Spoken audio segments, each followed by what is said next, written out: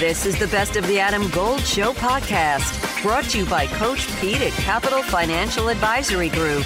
Visit us at capitalfinancialusa.com. Last week, we had the first head-to-head of the season between the PGA Tour and LIV Golf. And, Frank, I haven't seen television ratings. I'm pretty sure that the Honda Classic did better than LIV Golf Mayakoba. Of course, I don't really think that's fair because nobody knows that there's golf on the CW. Zero people know that.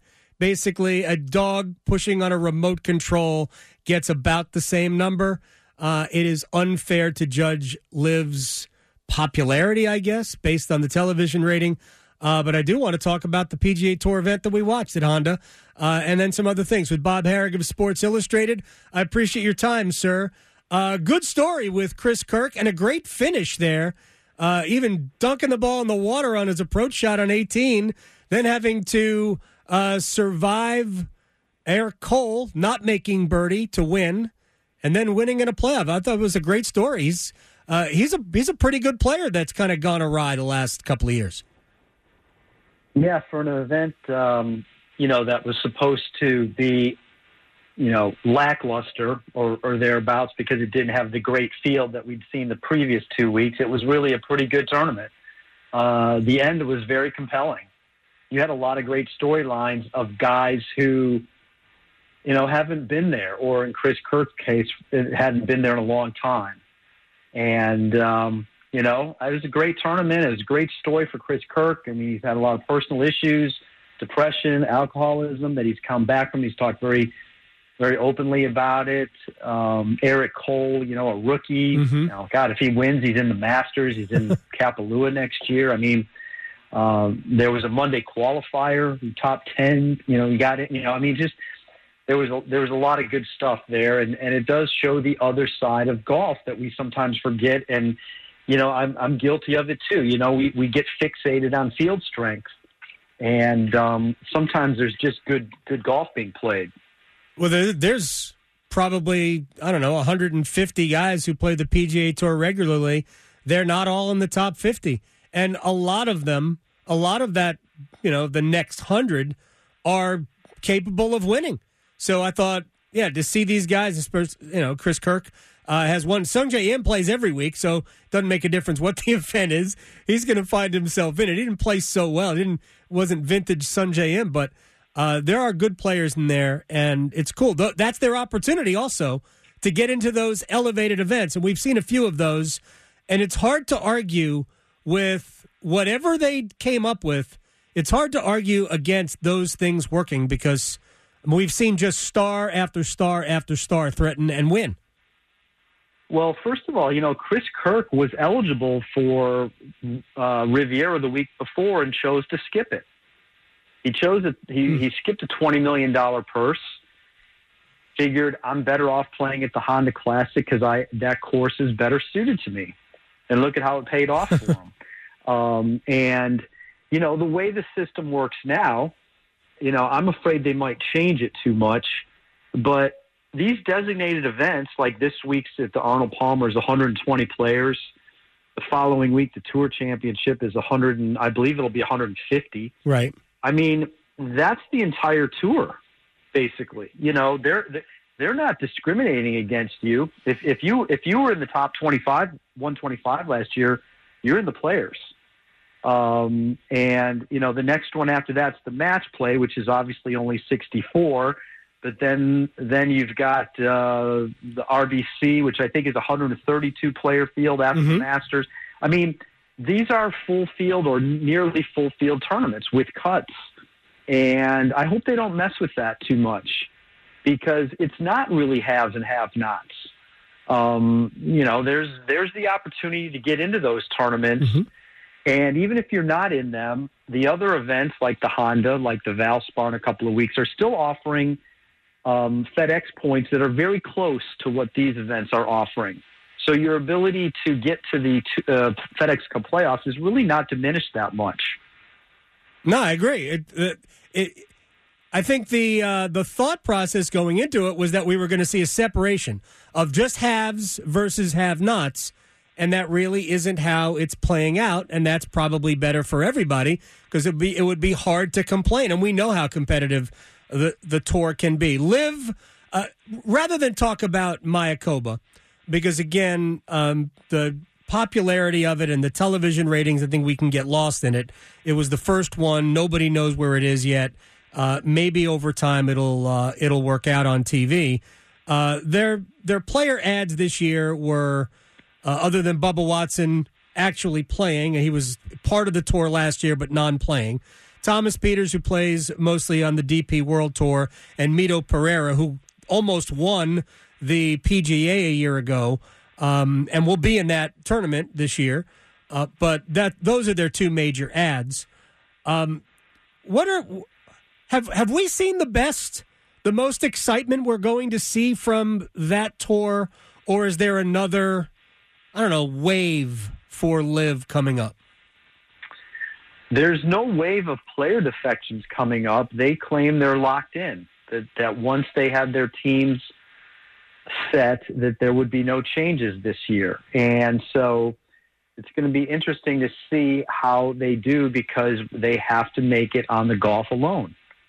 The drama or the intrigue over new guys showing up won't be there. Right. And, you pointed out, yes, the ratings, whatever metric you use, there was quite a disparity, it appears. I agree that people have to learn where it is. Although I would argue that the CW is not as obscure as some want to make it out to be. It's a regular channel on almost all cable packages. It's a local affiliate.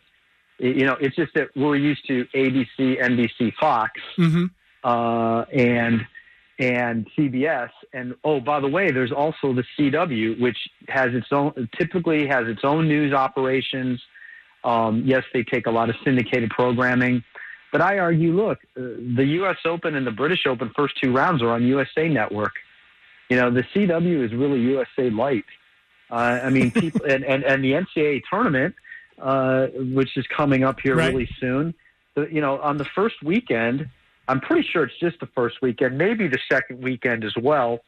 Some of their games are on True TV. Yeah, I don't know where it is. Either do I, but you find it, right? If there's a game that's on there, you find it. That's why I say if you want to watch Liv, you'll find it. And so I just think what hurt them for this first event was they had a lot of off-season issues that I think hurt their momentum. And so they needed to be hyping their first event for weeks. And instead, they were getting their schedule out. They were announcing the deal with CW, which was about 5 weeks ahead of time. They were still finalizing their 48 players on the Monday of the tournament week. They didn't get the last team players announced. Then they were announcing their other teams on Wednesday, Thursday of the Genesis when Tiger's playing. It's just like, and now look, I don't think they did that out. They didn't mean to do that, but circumstances evolved that's what happened. And that's just, everybody, if you're a golf fan, you were paying attention to that, and yes. So they've had, I don't necessarily want to say they were missteps, but they've either been thwarted by bad luck, lack of momentum, or missteps.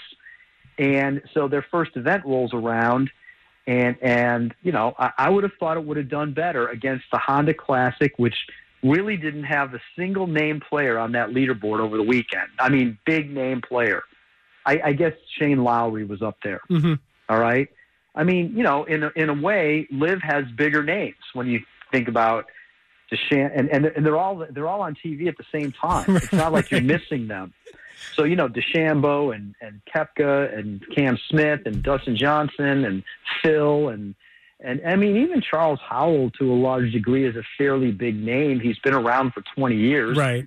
In any case, they've got a lot of ground to make up, and I don't think they have to ever match the PGA Tour, but they probably need a bigger audience than they've had.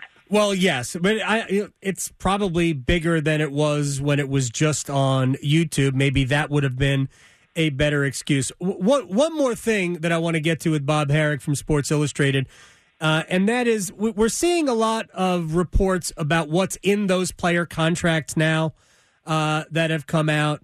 And it does seem like all the stuff that Greg Norman sold, and he's the CEO of Live Golf for people who don't know, all the stuff that Greg Norman sold about freedom to play wherever you want, and Mickelson talking about I wanted rights to use my own image, my own media. None of that stuff is allowed. They have to play every event. Mickelson has no rights to his own media. They must represent Live in every public golf event that they play in. It doesn't seem like any of the things they complained about they were getting from Live. Adam Gold here with my man, Coach Pete D'Arruda, Capital Financial Advisory Group. Are most of your clients hands-on, or they just give you their money and let it work for them? About 90% give the money, and then we meet every year and go through status reports, have a financial pit stop, making sure everything's fine. It is like a puzzle, Adam, but for the next 10 of you, we'll solve your own retirement puzzle at no cost or obligation. Call and claim your comprehensive review with Coach Pete and the team, 888-843-0013, or text ADAM to 600-700. Adam Gold is a paid spokesman. Investment advisory services offered by Capital Financial Advisory Group, a North Carolina registered investment advisor. Well, I think there's a couple of fair points you make there. A couple of areas where I'm not pushing back. I'm more just clarifying. Phil's thing about his image and likeness, he meant he couldn't profit from it, and that's true. When you're a member of the PGA Tour, right, you sign that over. Yeah. And look, it's not a secret. It's just how it is. Okay. Now with Liv though, his team, in theory, is going to be able to benefit from that. So he indirectly would benefit. That's where it's different. Whereas he would get nothing. Now, the PGA Tour is trying to start an NIL thing. But, I mean, in the past, he would have gained nothing from his image and likeness. Now there's the potential for that because each of these teams is tasked with selling itself. Mm-hmm. Trying to create value for the team so it can be a franchise like we think of in team sports. So I would that's where I would sort of clarify that. On the stuff that Norman has said, he did a poor job of explaining what he meant by that. Because yes, you're right. You are limited if you play Live. You're basically an employee. Yep. It's not a two-way street. What Norman was saying was hey, why can't these guys go back and play the PGA Tour as long as they meet their commitment there? Okay, well, that's sort of what he was arguing for. But to meet the commitment there, you'd have to do it around playing those 14 events, which are locked in. Yes. And then you're going to play 15 on the PGA Tour. Who plays 29? It's Sungjae Im. Yeah, exactly. And I mean, and I mean, to his point, and then the other side of it is you're not just free to go play Live if you're on the PGA Tour. It's locked. Live has a couple of flaws that they would do themselves a favor if they corrected.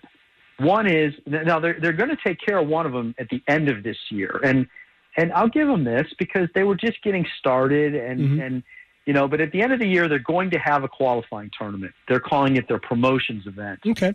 And the last four guys, in theory, on the tour are going to lose their spot. They're going to get so-called relegated. And one of the spots will be taken by the guy who leads the International Series, which is an elevated series on the Asian Tour. Right. And the other three are going to come through their promotions event, which is a 4-day qualifying school, which is basically open to just about anybody in professional golf, if you have any status whatsoever. So that part is a box that they're going to check.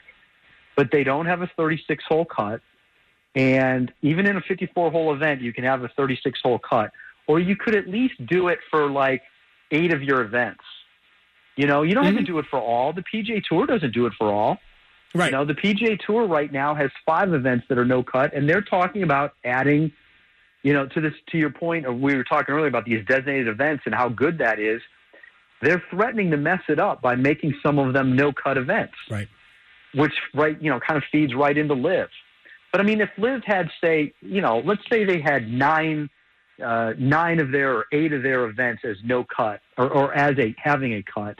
First of all, what do they lose? The guys who missed the cut are still getting paid. Right. They could still stick around for the team thing and play. Their individual score doesn't count. And then the other thing they're missing is, look, there's a lot of ways they could do this or could have done it, but you need access by the week. Now, the Arnold Palmer this week doesn't have a Monday qualifier, but most PGA Tour events do. Right. What if you had a Monday or Tuesday qualifier for Liv and you took the top 4 scores and they just formed their own team that week? You had one outlier team that could, obviously the total Hail Mary, underdog team. And obviously these guys can play for the individual purse. It wouldn't hurt at all to go from 48 to 52 players. They actually have, in their shotgun start, they actually have 2 open holes. You could have 2 twosomes on those holes. Sure. To fill. There are things they could do to check these boxes that would really help them and give them a little bit more credibility. People wouldn't be able to take shots. The small fields really is nitpicking. There's a lot of small fields in golf. The 54 holes is nitpicking. There's numerous tours that play 54. They're mostly developmental tours, but They do play them. But they've sort of been their own worst enemy on some of this stuff. And look, it's going to be about the golf. Did we care that Charles Howell won the other day? Are we going to care about the team concept? All of these things are sort of, what has to play out. And they got a long way to go this year. They're playing into October. So, with their events kind of spread out. So we'll see.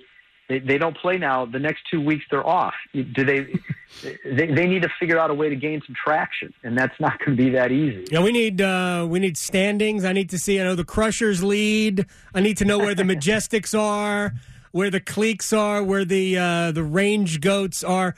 Bubba Watson needs to remember what he's supposed to say about Range Goats. Bob Harig, Sports Illustrated, at Bob Harig on Twitter. I appreciate your time, man. Be well. Talk to you soon. Thank you. Take it easy. You got it. Bob Harig here on the Adam Gold Show.